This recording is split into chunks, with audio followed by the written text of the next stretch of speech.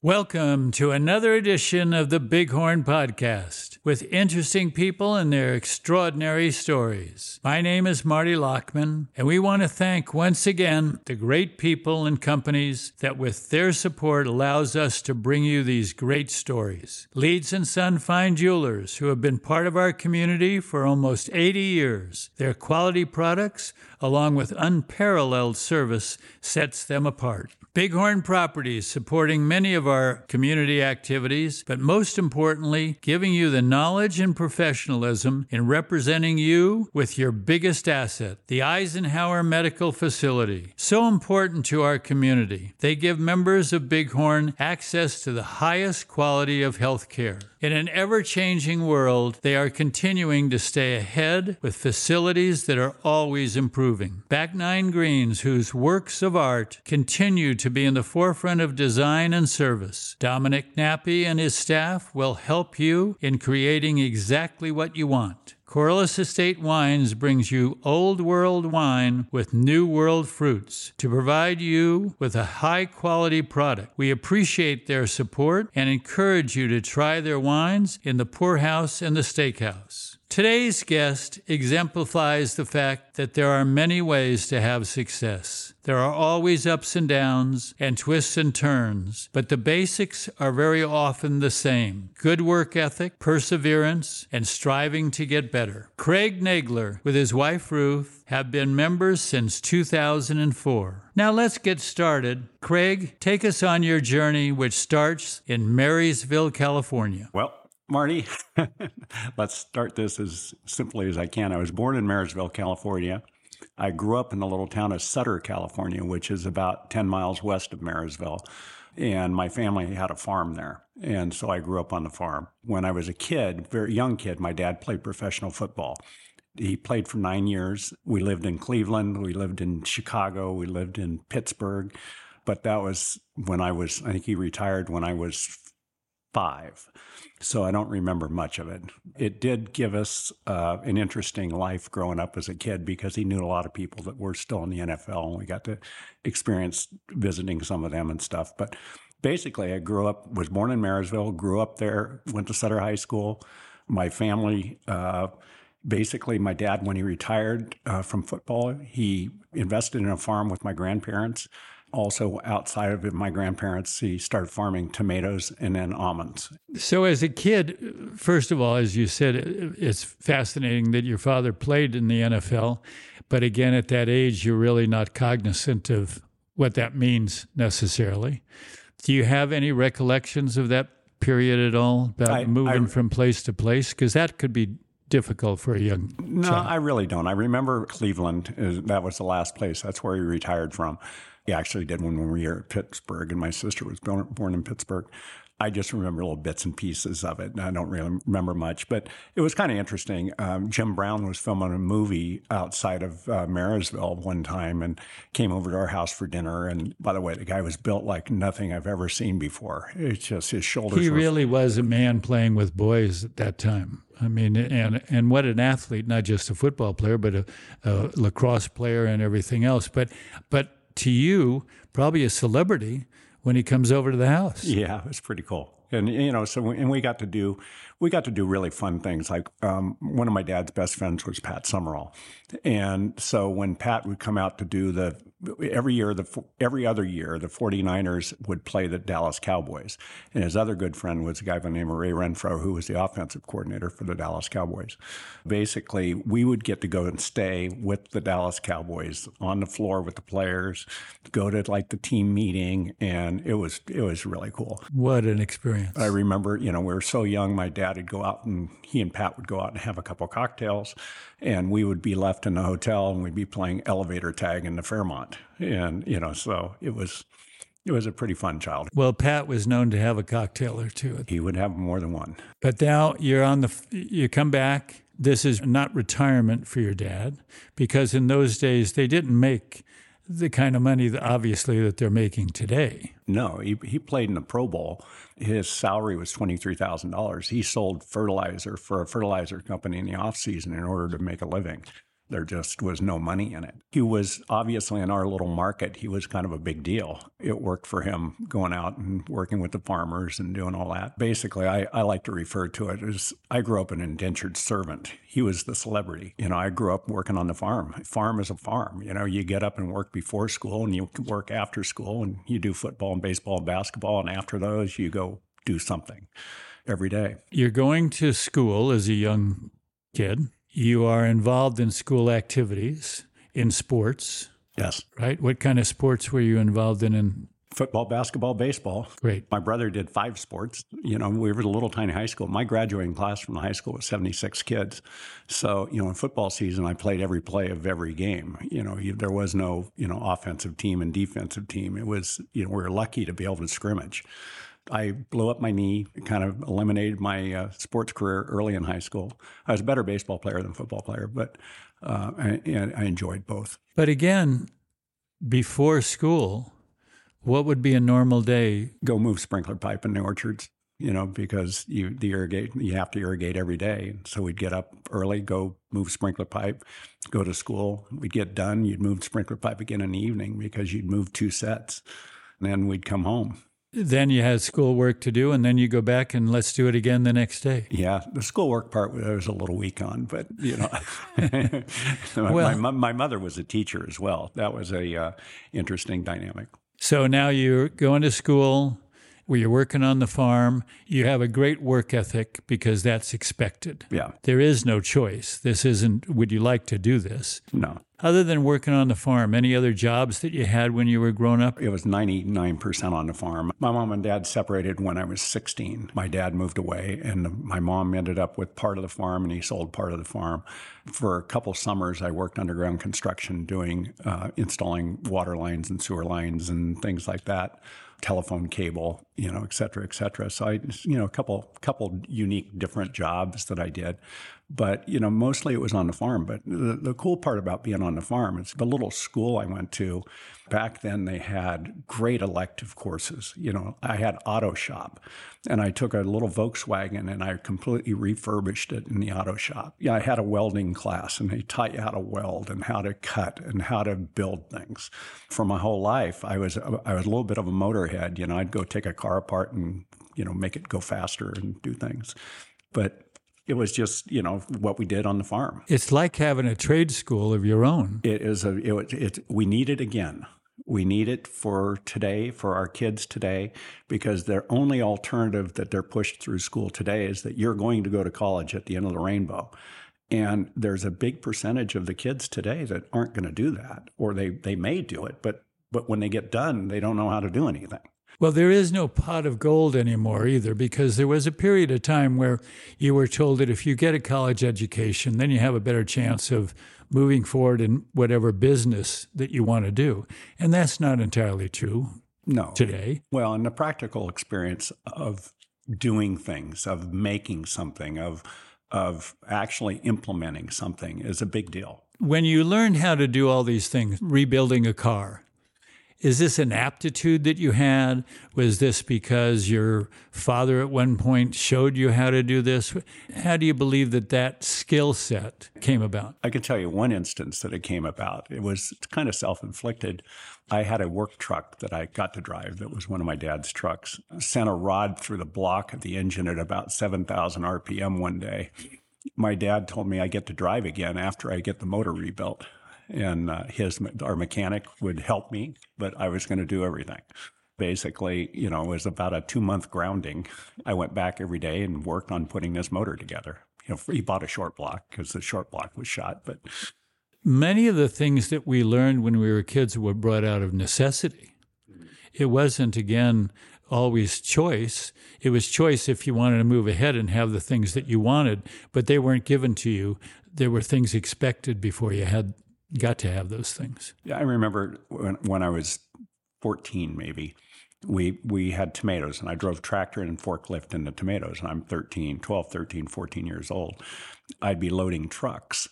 we had truck drivers who get a little cranky if you didn't stack all the bins on there perfectly. And well, I'm a young kid, and this truck driver one day comes in and tells me, get off, I'll do it myself. So I get off, and he loads his truck, and he was just berating me. So he went in to go into the restroom, the outhouse, after we got finished loading his truck, and I picked up the forklift. I picked up the outhouse, lifted him up about 10 feet in the air, and drove around the yard with it shaking around. And so I was a little feisty, when I was younger, and my dad just thought that was hysterical. Your dad, obviously, great impact on your life.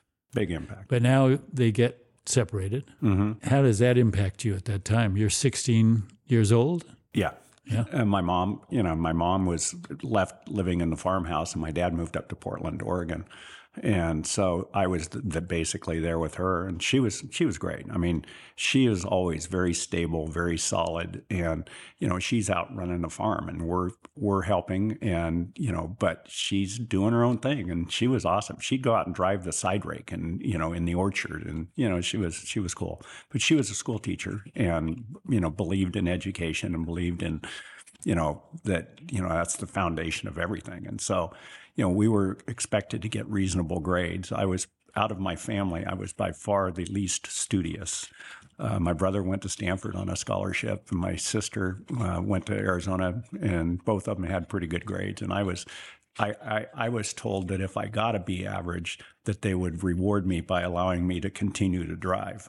So that's basically my motivation, but it kept me going. And I never got below B, I can tell you that. Well, but those expectations are important. Mm-hmm. Do you, not to get ahead of ourselves, but do you try to instill those same expectations with your own children? Yes. Yeah. It's important. Yeah. Much more so today than it was then. It's like I had told my parents I'm not going to college when I graduate. When I was in high school, I said I'm not going to go. I'm going to farm, and so I did. I farmed the first 2 years after I graduated high school, and it was a knockdown, drag-out fight between my mom and my dad because my mom wanted me to go to school, and my dad said, "Hey, some kids aren't cut out for school. Some kids are cut out to go to the real world." And so I farmed for a couple of years and learned how marginally profitable a lot of work is, and a lot of stress and a lot of risk. Then I decided, okay, I'm going to go back to school. So I went to junior college to qualify to get into college. Went up to Chico, and promptly figured out that I wasn't cut out for school. And so basically, I tried. I tried to do what they wanted me to do, and it just wasn't my deal. I'm more of a worker. And I'm not very good with theory. And so when people are telling me in theoretical terms how to do something, when I know in practical terms that that's really kind of not the way I would do it, I just kind of checked out and went and do my own thing. Well, there is that old line of you can be book smart, but it doesn't help you in the real world. You have to have things that apply to real life. And I think that's the way my brain works. I think that, I have to have function, something that, I can do the most complex math equations in the universe as long as I know what I'm working on and what I'm trying to obtain. It's just kind of one of those things. Now, you've gone through high school, you've gone to junior college, you decide that you're going to go into the real world. Mm-hmm. Which I completely understand, and I think, as we've already said, there should be alternate paths for people who college is not the right thing for, right. And that might be trade schools or whatever, but it's important because you want people to be able to have skills that are marketable. Mm. Where do you do next now? When I was going to drop out of school, I called my dad and I said, "Hey, I'm done here, and I don't know what to do." And my dad, he said, "The guys that make the most money anywhere in any company I've ever seen are sales guys. Go learn how to sell." He hooked me up with one of his good friends, owned a car dealership in town. And he hooked me up with him, and I went to work for him selling cars. It was a great experience. You walk in thinking you're going to kill the world just automatically because you're you, and it's not like that. It takes a lot of work, and it takes knowledge and talent and timing and learning how to sell, none of which I had. It was really fortunate. The gentleman who owned the dealership put me out in the field and said, "Hey, you're going to work farmers." go out farm to farm, just see what you can do. You're going to sell some stuff, you're not going to sell some stuff, but we're going to build relationships with these farmers. And I did that, and I did it for about 18 months. And one of the gentlemen that I met doing this was manufacturing mining equipment. He basically bought 4 cars from me. On the 4th car, he wanted a Mercedes, and we weren't a Mercedes dealer. He goes, well, just handle it. Get it for me. I go, okay. I went down to Von Hausen to Sacramento, and I got a Mercedes and delivered it to him for his wife. And when I delivered, he goes, I want you to go to work for me. He manufactured mining equipment and for gold mining. I went to work for him and kind of transitioned out of the car selling and was selling mining equipment. The mining equipment we sold all over the world, which was really fun. I got to go to Guyana and South America, and I went to Alaska multiple times, and Canada, and just kind of all over the place. But it was another, just a step. In my life, I wrote them down, but I think I've had 14 different jobs in my life as far as trying to figure out where I was going to go.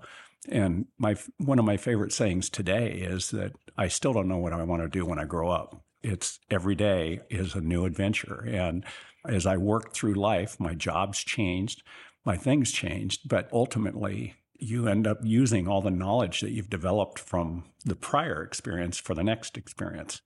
And some of the jobs were not glamorous. I sold a company that I'd started with some people. Didn't know what I was going to do, and I was bored to death, and I went out and sat down with my mom. So I don't know what to do. And she pulls out the want ads. You used to have the newspaper and the want ads. And she goes, well, what do you want to do? And I said, well, I don't know, but I'm going to do something today. And I closed my eyes and put my finger down. And there was a job opening for painting garbage trucks. I said, done. I go, I'm calling. I'm going to go see if I can get the job. Basically, I went out and I took the job painting garbage trucks.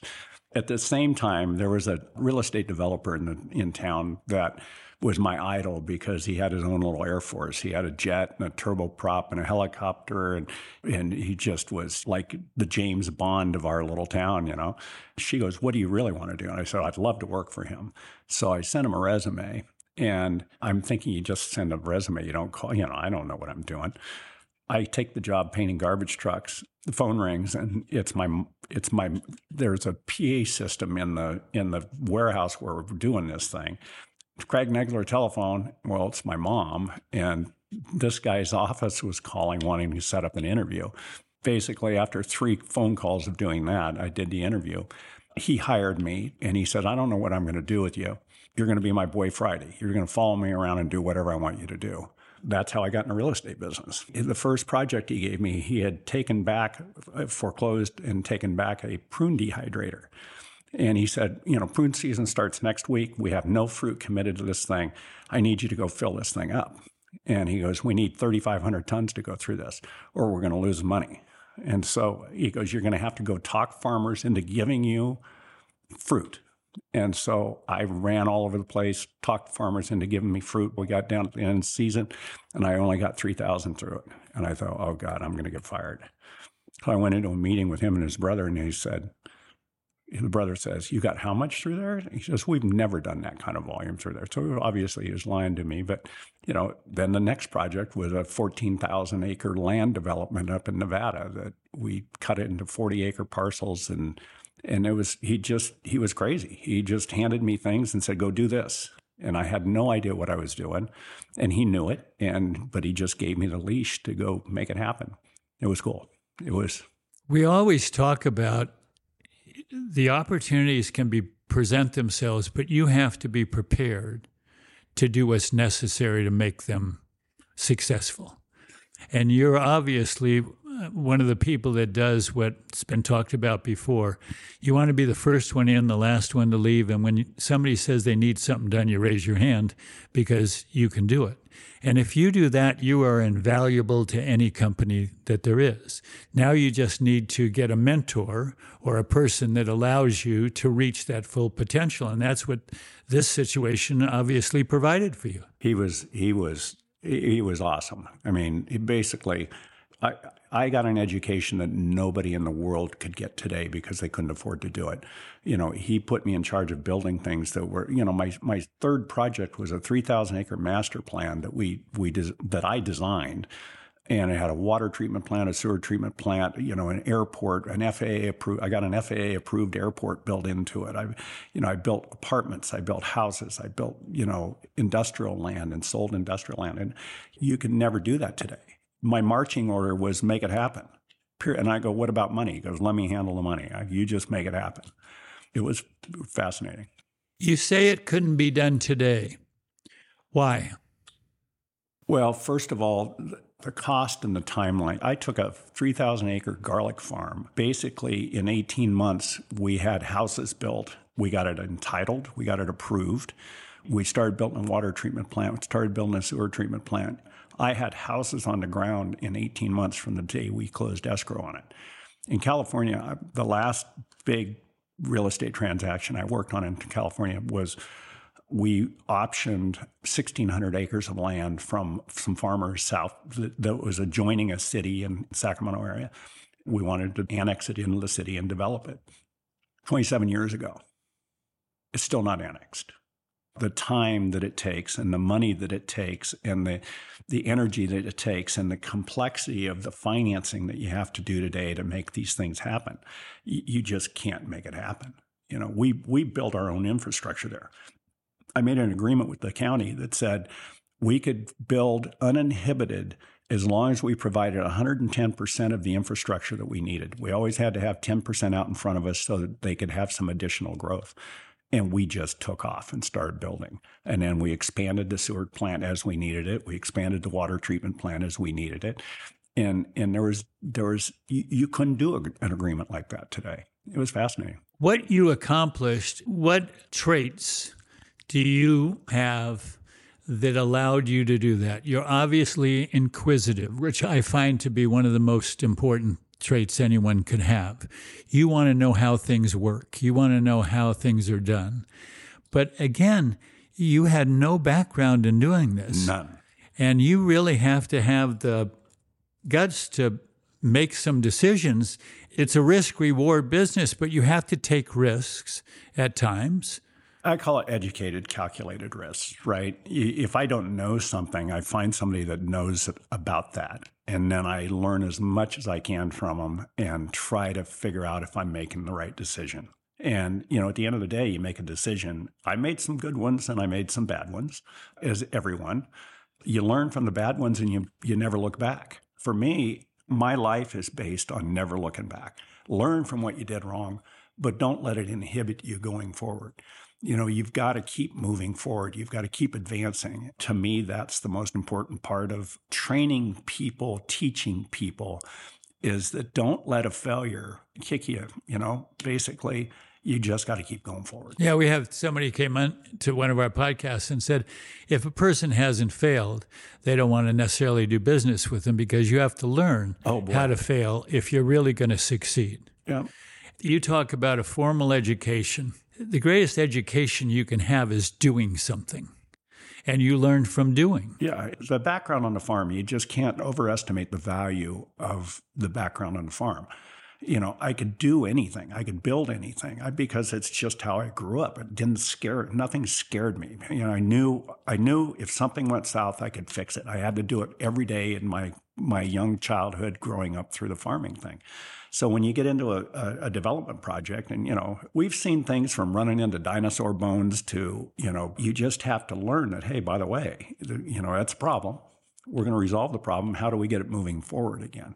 In my development world, I think the reason that I was decent at what I did is because I never let anything slow me down. It's like, hey, we're going to deal with this, push it off to the side, but keep moving forward.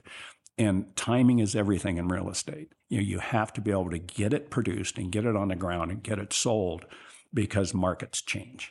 Being proactive rather than reactive. Exactly. And when we were up there, he ultimately sold the project to a group from Scotland that bought the whole thing after we got it up and running. And then, I was off to the next adventure. Ultimately, I worked for him for, I think, 6 or 7 years. I think I was the president of 25 different companies that he had. He was a deal junkie, and he would go out and buy things. It was during the S&L crisis, and he got in trouble. And he ended up going to jail for borrowing too much money from one bank. I wasn't involved in any of that, but I got to run whatever he was buying. And so he would call me up and say, hey, I'll never forget one phone call. It was an apartment manager down in Flagstaff, Arizona, and she calls and she says, I understand you're who I need to talk to about these apartments down here. I go, what apartments? He goes, well, 600 units of apartments down here in Flagstaff, and I understand you guys bought it, and what do we do with the rent? I go, let me call you right back. Hey, Tom, did you buy some apartment? Oh, yeah. I forgot to tell you. Get down to Flagstaff, get that set up. It's just how my life went. Well, you get used to doing that. And then by the time I go to do it for myself and I'm working on one-off project, I'm working on one project versus working on 35 of them, it gets a lot simpler.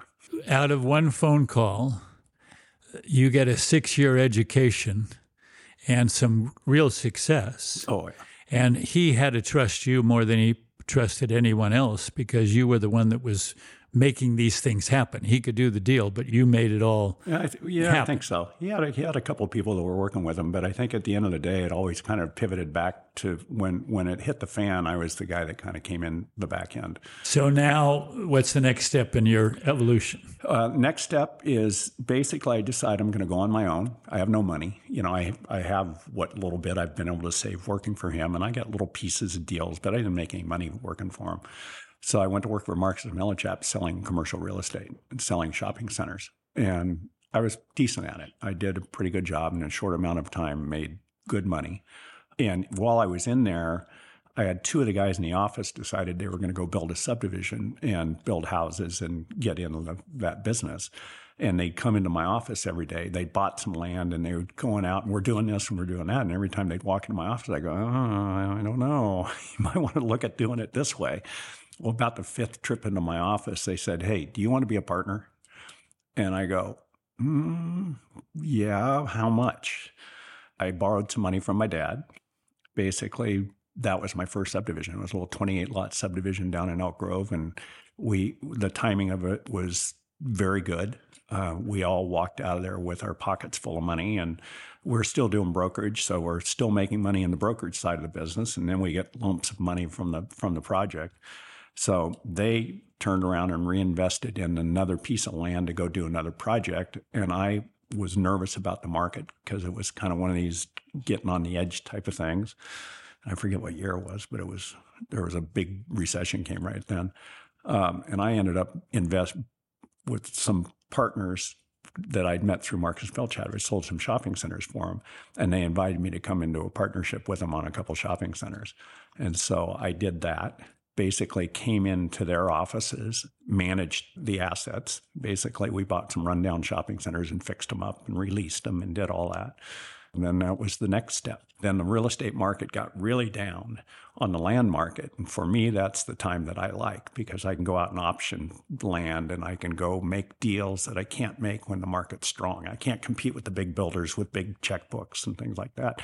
But I could go in and tie things up on option, make little option payments to them and wait for the market to come, get the entitlements in place and then go. So that's what I did. Got more into the land business and started buying and optioning farms. And, I think if I was good at anything, it was getting permission. I could take a piece of land that was on the edge of something and get cities or counties to approve it for development. And I would go through the full entitlement process and the Fish and Wildlife Service and Fish and Game and all the monotony that you have to go to. But I could get it done and get it approved. And when I got it approved, I could sell it. I started tying up land and doing pieces like that. But you're always moving forward. Trying. Like you said, that's the important part of this, is that you always look for new opportunities, learn from your past experience. But now you've got a knowledge base that is, especially in your markets that you're working in, that's pretty amazing. Yeah, it's again, I got involved in a as I was doing this, I got a couple pieces of land gathered up and I was selling lots to builders. And the builders were trying to, they're like anybody else. They're trying to buy it for as little as possible, and I'm trying to sell it for as much as possible. So there was a limited market down in the Central Valley of California, and there was a limited market as far as builders down there, and they're just harpooning me. I finally said, I guess I'm going in the home building business. I'm just going to go build houses. I was at a party one night and I ran into another member here at Bighorn, Sid Dunmore, and he goes, "What are you doing?" I said, "I'm getting ready to go into your business." He was a home builder. And he goes, "Are you out of your mind?" I go, "I don't know anything about it, but I'm not going to let these guys harpoon me." He goes, "Well, why don't we do a joint venture?" We put a joint venture together on the home building operation down there. Started producing houses. And I had about 1,600 lots in this project. We started working through those lots. He had some land that he had that the entitlements had expired. And he says, "Why don't we do something on this?" And we just kept getting bigger and more complex. He invited me basically to come in and be a joint venture partner with him, whatever they did, and wanted me to take over his land side of his operation. And then he would do the home building, and then we'd divvy up profits at the end of the day. And it worked out pretty well. So we did that for 8 years, 7, 8 years. Basically, he decided he wanted to get bigger, and I said, "I'm done." One of the greatest things, and this is something that I should have mentioned earlier on, but my mother, when I was young, when I was going through this thing of what do I want to do, I'd sold this little business and I didn't know what to do. And she goes, "You need to write down goals. What are your goals?" She goes, "Write a short-term goal, a mid-term goal, and a long-term goal." I thought about it, and I go, "Okay, no." She goes, "Right now." How old were you? 21. Okay. 21. I wrote down the short-term goal is I want to go to work. I want to do something. My mid-term goal was I want to make $1 million by the time I was 30 years old. And my long-term goal was to know when to get off the bus. I look at that today, it's more accurate than you can think. Obviously, a great lesson, but to stick to that lesson is even harder. Yeah. Your mom was right. The goals were right. But sometimes we lose sight of those things as we have some success, get a little cocky. A lot of things can happen, market conditions and all of that. But it seems like you stayed pretty true to mom's advice. Absolutely. I got to a point where we're talking about taking more risk and getting bigger and doing things. And, I'm the front end guy. I'm out trying to buy land and I run all the numbers. I know if it's going to work or it's not going to work. And we're getting down to shaky ground, right? Where, hey, these don't pencil at what we're doing today. If we don't get house appreciation, we're not going to be able to make money. We're talking about expanding. I go, "You know what? I'm done." We worked out a deal where they bought me out. I was finished, literally retired. I think I was 50. I'm like, okay, I'm all done. I don't need to do another thing. I came home one day and told my wife, and she looked at me and she goes, "Really?" I said, "You're not staying around the house." I said, "Well, I'll get a hobby or something." And that lasted about 6 months. Basically, I bought another company that did something. So in my world, every city manager, every mayor really didn't like the fire department very much because the fire department spent the majority of their budgets from the cities. I refer to it as the best quote I ever had from a city manager was they're like a big sucking noise. They're just looking for money. These guys came to me and wanted to borrow some money, and they had created a company that billed on behalf of fire departments to recover costs for incidents. If you get in a wreck and there's money in your insurance to reimburse the fire department for certain things. I never knew that. They showed it to me, and I go, "That's pretty cool. You can actually generate money for a fire department." I go, "I like this." So I bought the company. I think at the time they had 30 fire departments. That was 10 years ago. And today we have 1,775 fire departments, I think.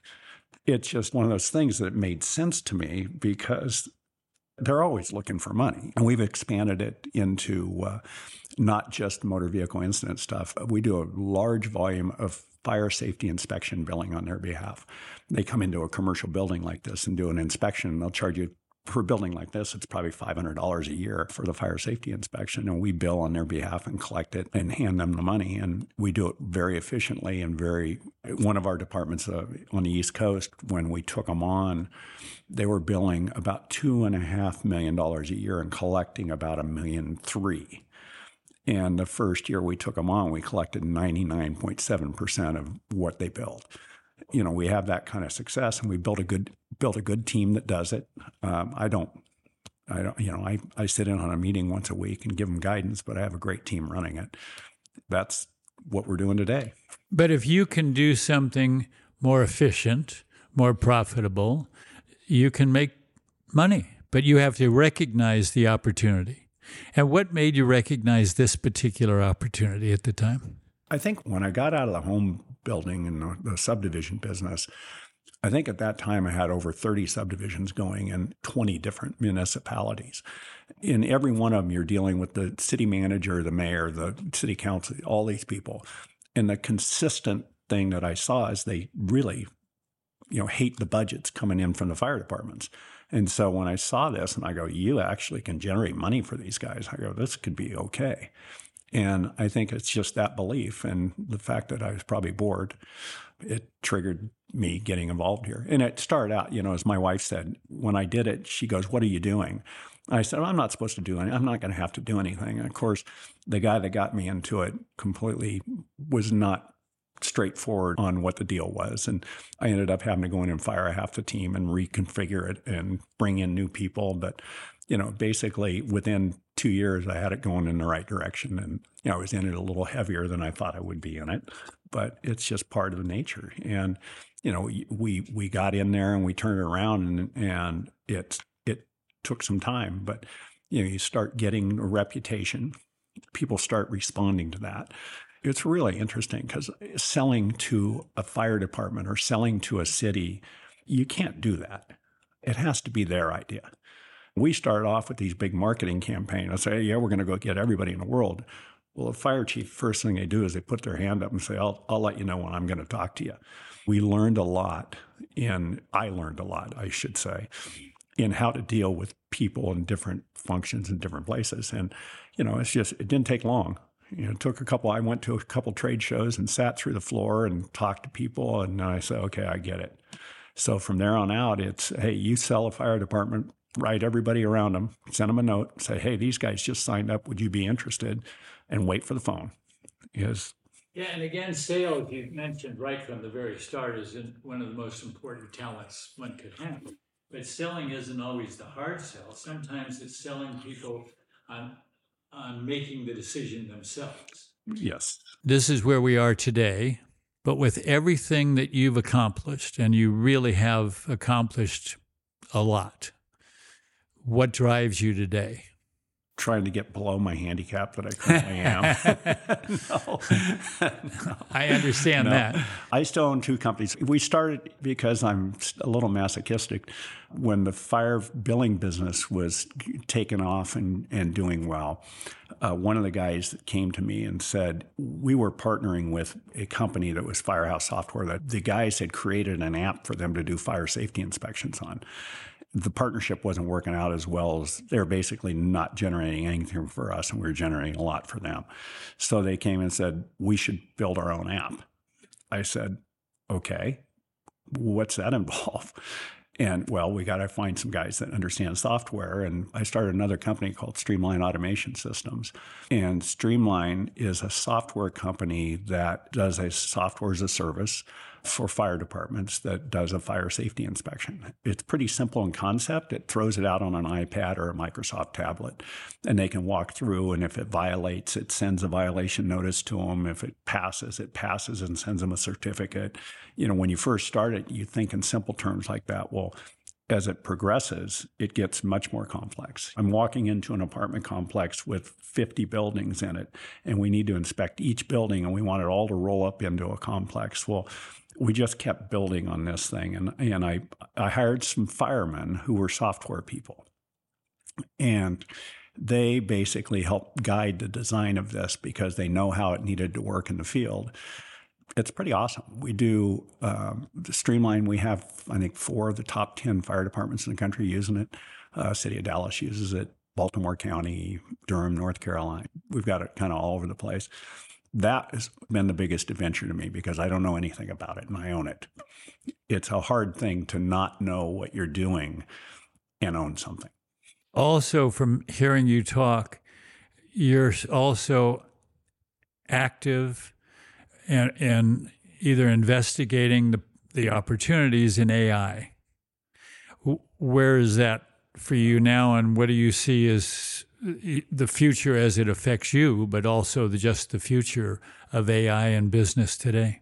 AI is the most fascinating thing that we're going to see in our lifetime because it's going to change everything, and not just something. It's going to change everything. For us in our business, we started seeing it come in machine learning. And the machine learning was kind of the first version of AI, and it's been out there for a long time. But now with this self-training AI that they have, basically it learns from itself and without interaction, and it's just fascinating. We're implementing it right now into our billing platform. And, an example of a demonstration of what it'll do, we basically fed an ordinance into it, which is just, a city council adopted resolution with all this language, all this other things, and with a command that says, identify the billable incidences in this document and put a schedule together with those billable incidences. Fed 10 of them in, it got 10 of them right. So then we fed in a run that said, basically what we take off what their CAD system is, a computer-aided dispatch system. And we take the run information off of it and feed it against the ordinance and with a command that said, basically, bill this against this ordinance. And it spit out an invoice. It's not that simple. I mean, it's much more complex than this, but in a short form version, it's fascinating. We're implementing it into the billing platform right now in multiple different areas. And then on, in a life thing, I agree with Elon Musk. It's the scariest thing that's ever hit us. And if somebody doesn't control this, his statement is it could be the end of humanity. And I could see how he thinks that, because it could replace us. And it's just so smart. It's just dumbfounding what you can see it do. And I've watched examples and it's fascinating. We most recently had a podcast with a gentleman here, Bob Hammer, and he mentioned the same thing that you've mentioned, that we can't retrain people to do other jobs fast enough to keep up with what AI is going to do about making certain jobs obsolete. And so there is going to be a crisis in the labor market because there's so many jobs that now are going to be able to be done by AI. That's just one of the things that's going to happen. This kind of comes back full circle on my job training. Schools that are focusing more on practical use, accountants and lawyers, there's going to be a problem coming down the road. From what I see of this, it's fascinating. But you're never going to replace a painter, and those people are going to become more valuable. It's kind of interesting. I think there's going to be a transition that we're going to go through where training these, it's going to take a long window of training and getting this AI to do the full function of what they need it to do. It doesn't just happen. It takes years of training it to get it to do what it's supposed to do. Elon Musk with the self-driving thing is probably the greatest example. He's been working on it for, 7 or 8, 10 years, and they still don't have it yet. It's going to be like that in this, but it's, if you're either going to need to be a software engineer or you're going to need to be some form of a service, because I think the intermediate level of help will be automated. The horse is out of the barn. We can't stop it. So now we need to know how to maximize positive. Right. How do you retrain? How do we get people to do, what they're going to need to do in the future when they don't know that that's what they're going to need to do? And that needs to start in the grade schools, right? It needs to start at a level that says, hey, you're 18 years by the time you get out of here. Somebody needs to take a look at, and, we have DARPA, right? The defense area invented the internet. They invented everything. And they're like our national strategic planning thing for the military. Well, DARPA projects stuff out 20 to 30 years of what's going to happen. We need a DARPA for kids. We really need to take these kids that are coming through the school and train them to be something that's going to be relevant when they get out, because it's changing so fast that, it's going to be different. But again, we need to be proactive. We need to be proactive. And that's the recipe for success in most cases. Certainly has been the recipe of success for you. I mean, this is fascinating to me. You said when I first asked you to come in here, well, my story is just not as exciting as some of the other stories. Your story is what people should need to know. This is how you get ahead in life, is that you work hard but you're constantly growing. Your story was of a person, to me, never stopped trying to be better, had a thirst for knowledge, if you will, about whatever project they were in, which was the next step. Kind of. There's a thirst for it and a need for it, right? And both of them kind of merge. You jump in the middle of these projects, and especially when you're in the land development world, you jump in and they throw a curveball at you, and it's like, hey, wait a minute, we've got the Fish and Wildlife Service that says we've got this bug over here that we can't deal with, and now we have to figure out how to mitigate that. And there's 100 different options to how you do it, and it's trying to figure out the one that makes sense in economics. And so now all of a sudden I'm a fairy shrimp expert. Now we have to go learn this. We have to learn that. And you talk to people that are knowledgeable and get as much knowledge from them as you can so that you can make some sort of a decision that you hope is going to be the right one.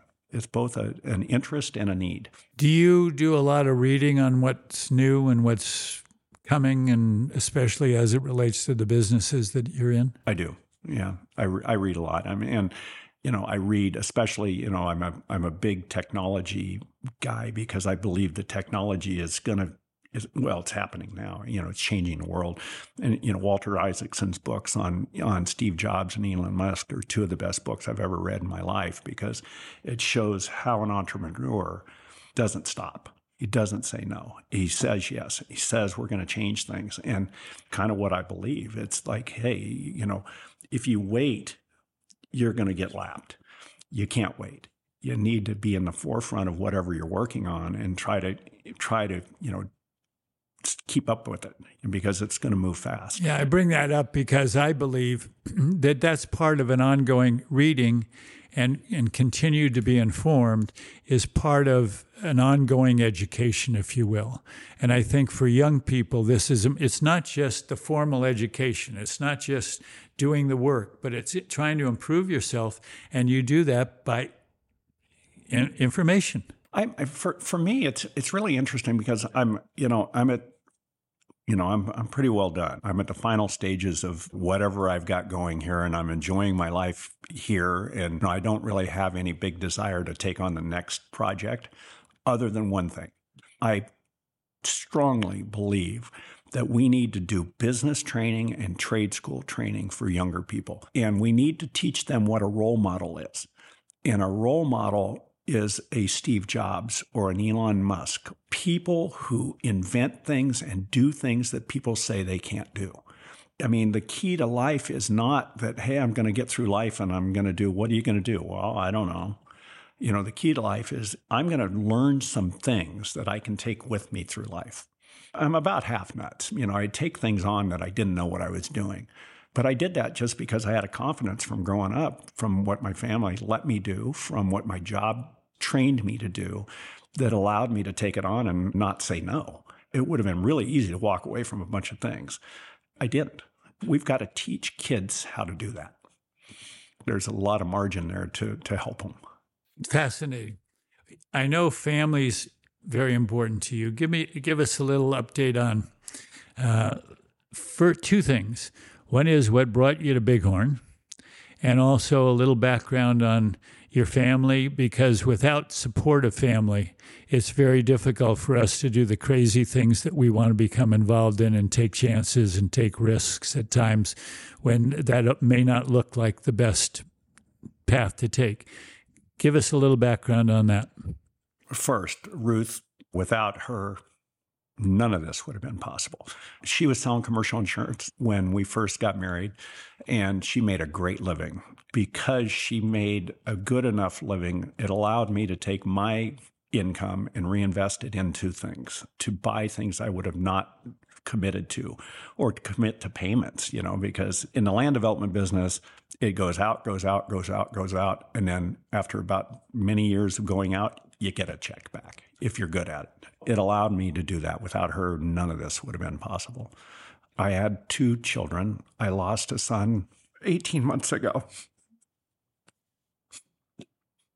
He was an incredible kid, most sensitive guy you ever met in your life. I had 2 boys. My oldest son passed away 18 months ago from suicide, and it was horrible. Sensitive kid, great kid, unbelievable kid. Just very smart, very super. He went to Santa Barbara. He went to Columbia for a master's in real estate development. He went, just a super kid. He did competitive wakeboarding. And during his competitive wakeboarding years, he had multiple concussions. And we finally made him stop. And I was there for most of them. And you knew that, hey, by the way, that's bad because he's repeating himself and he's blah, blah, blah, blah. But what you don't realize is what the long-term stuff is. And we still don't know, but the bottom line is he had a bad day. I didn't realize that he had mental health issues at the level that he had them. And I'll never forgive myself for that.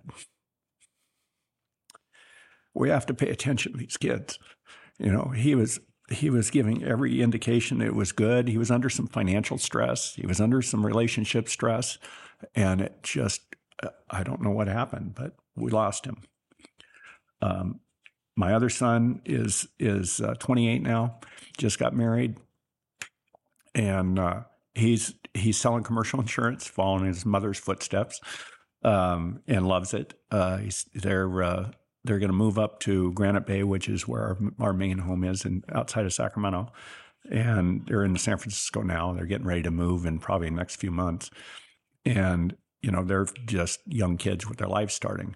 He comes down here periodically, and he'll stay 3 weeks, because he can work remote, and he just loves it down here. So.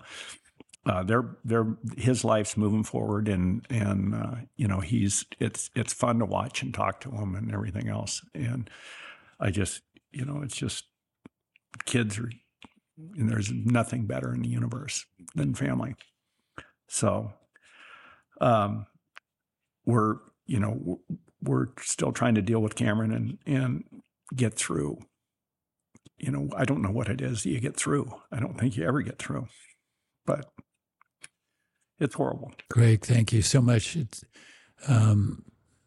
for you being so vulnerable and talking about this. I can't imagine, and I'm sure no one else can, because it's unfathomable and tragic. But I really appreciate you sharing that part of your life. I'd like to talk about.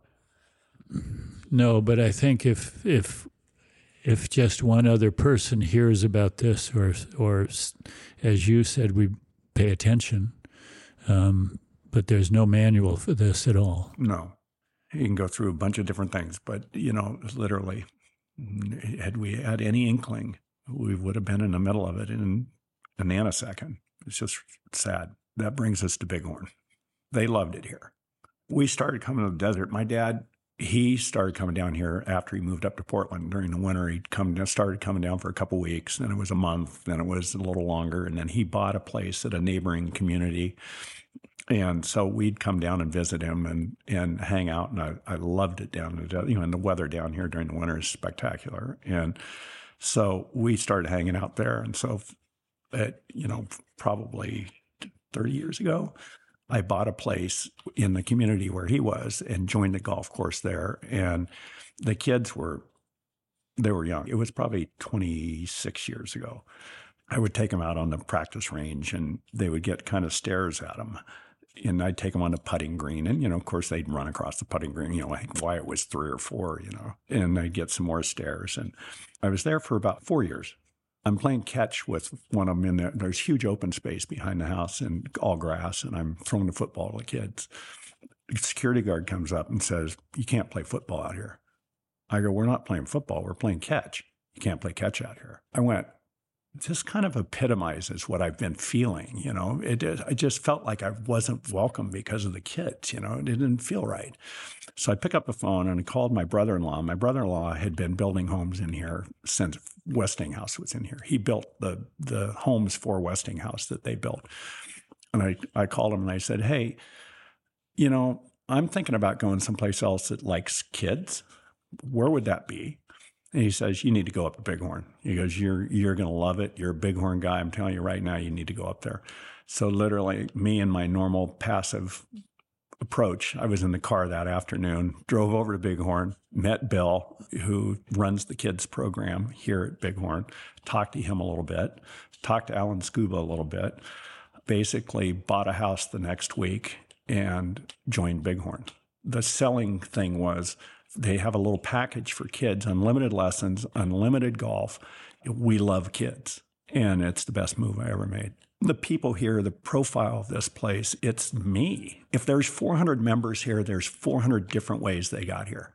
And it's just really cool. And it's fun. And it's like you talk to people and they're all positive. I don't run into much negativity around here ever. And, from that time on, I kept the other house for about 5 years, and I'd use it for overflow when we had guests, because we were traveling back and forth because the kids were still in school. So we'd fly down for a weekend, or we'd fly, come down for 4 or 5 days at a time and do that. And then we'd have guests that had come down to visit, and, we'd put them over there, and then we'd hang out. And it's been the best decision I ever made coming in here. I mean, it's just from the people who work here to the people who are members, to the kids of the people who are members. Everybody's positive. It's really cool. It's hard to explain to people because I've been to, as you've been to clubs all over the country. You don't get a vibe like this anywhere. I mean, it's really neat. Well, we say this all the time, but Greg, there are developments, some really good ones, but this is a community. Yeah. People live here, and your story is part of what happens, and that is you come here to visit, you come here for weekends, you start staying a little longer, and pretty soon this is home. Yeah. Well, this is where your friends are. We're right now. We get home and we're like, hey, we need to go back to the desert. It's time. What is it? Time? Yeah. Is it too early? It's kind of. So we literally. I don't miss going home. I miss coming back down here. It's become that way. And it's fascinating to me when I drive in the driveway, from Abel and the guys out front to everybody in the building. It's the most warm, welcome thing. I mean, you just can't explain it to people. It's just really cool. Well, you've done a pretty good job of explaining it. It is exactly what you're describing. A couple of questions that we ask each one of the people that's nice enough to come in here. Who had the greatest influence on your life? And it could be multiple people, which it normally is. Yeah, I would say both my mom and dad, and for different reasons. As I mentioned earlier, my mom was kind of the anchor. My dad was awesome. My dad would come and get me out of school to go duck hunting when the weather was bad, and it's like, he just did great things. He was cool. He was really cool. And then I would say Tom, the guy that taught me the real estate business, because he changed my life. From that point on, I did things I didn't know that I wasn't supposed to be able to do because he just said, do it. I think those 3 people are probably the pivots in my life. Well, again, sometimes we need to have, we all put limits on ourselves sometimes. We need somebody to take off those governors and allow you to see a bigger picture than you ever thought was possible. And that's kind of how I try to run the companies. I have a theory that everybody rises to their own level of incompetence. And it's probably not my theory, but I read it or heard it somewhere. But it's very true in a bunch of respects. My whole management style is to let people go. And then they're going to figure out when they hit a wall. You just pull them back a little bit from that point, and you just figured out where it fits. And I've done that with the kids. I've done it with, the people that work for me. And it seems to work pretty well. You'll find exceptions, but I think you let people go. Let them go see what they can do. Well, that's, again, create an environment where they can do that, but then allow them to. I mean, don't allow people to make mistakes themselves, too, because that's what you did, and you learned from those, and as you said, you moved forward and became better for the experience. Tom used to introduce me as his Harvard MBA. We went into a meeting. One of the projects that he bought, unbeknownst to him, he didn't do a lot of due diligence sometimes, and I wasn't involved in the front end of this thing. But he bought the backside of Vail Mountain from New Jersey Zinc, And it was one of the largest copper mines in the country, and they were mining silver out of it at the time he bought it, and had the largest underground mine like in North America or something.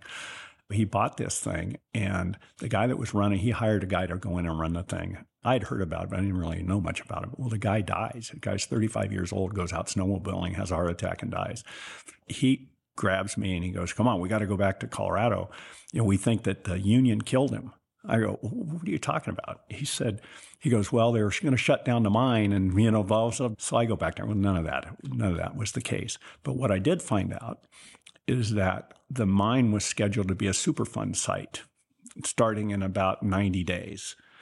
I basically had to go in and shut down the mine, shut off the pumps, shut off everything, let everybody go, and then deal with the U.S. government for years on trying to keep, because in a Superfund situation, corporations don't mean anything. It goes through to the individuals.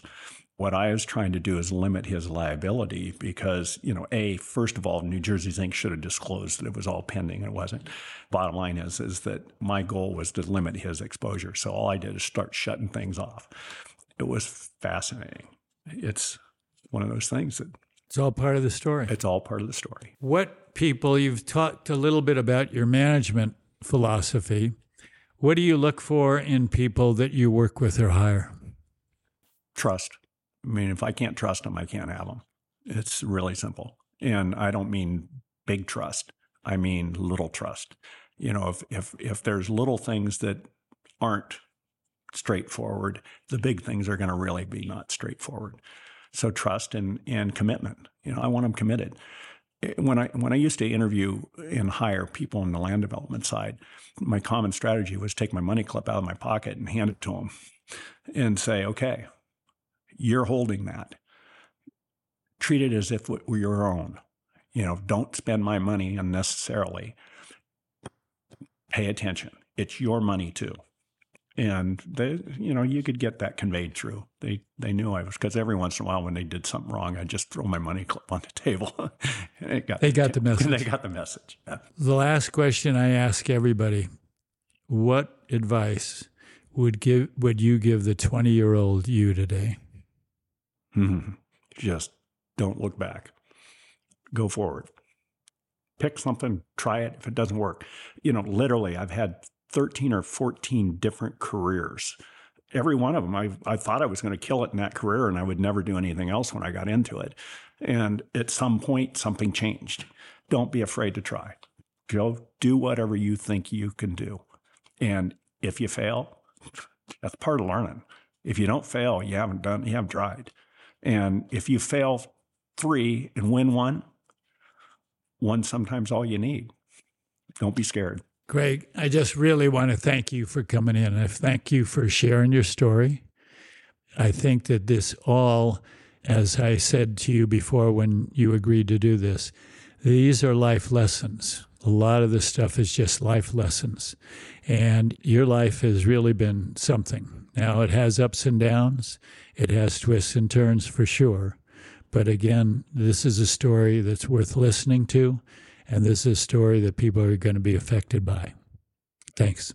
Thank you. Craig, thank you for coming in to tell your story. I appreciate you sharing with us your successes, challenges, and your honesty. There are many tremendous lessons to be learned, and as with many of our podcasts, can be shared with our children and grandchildren, showing them the many paths that can be taken to reach our goals. And thanks again to Leeds & Son Fine Jewelers, Bighorn Properties, who has the most knowledgeable team regarding everything Bighorn. Eisenhower Medical Center. We are so fortunate to have the finest in healthcare in our own backyard. Bag9 Greens, who is a member of our community but does award-winning work worldwide. And Corliss Estate Wines. Please enjoy their world-renowned fine wines today. And thanks to all of you for listening and for all of your positive comments. We have many more stories to share with the Bighorn Podcast.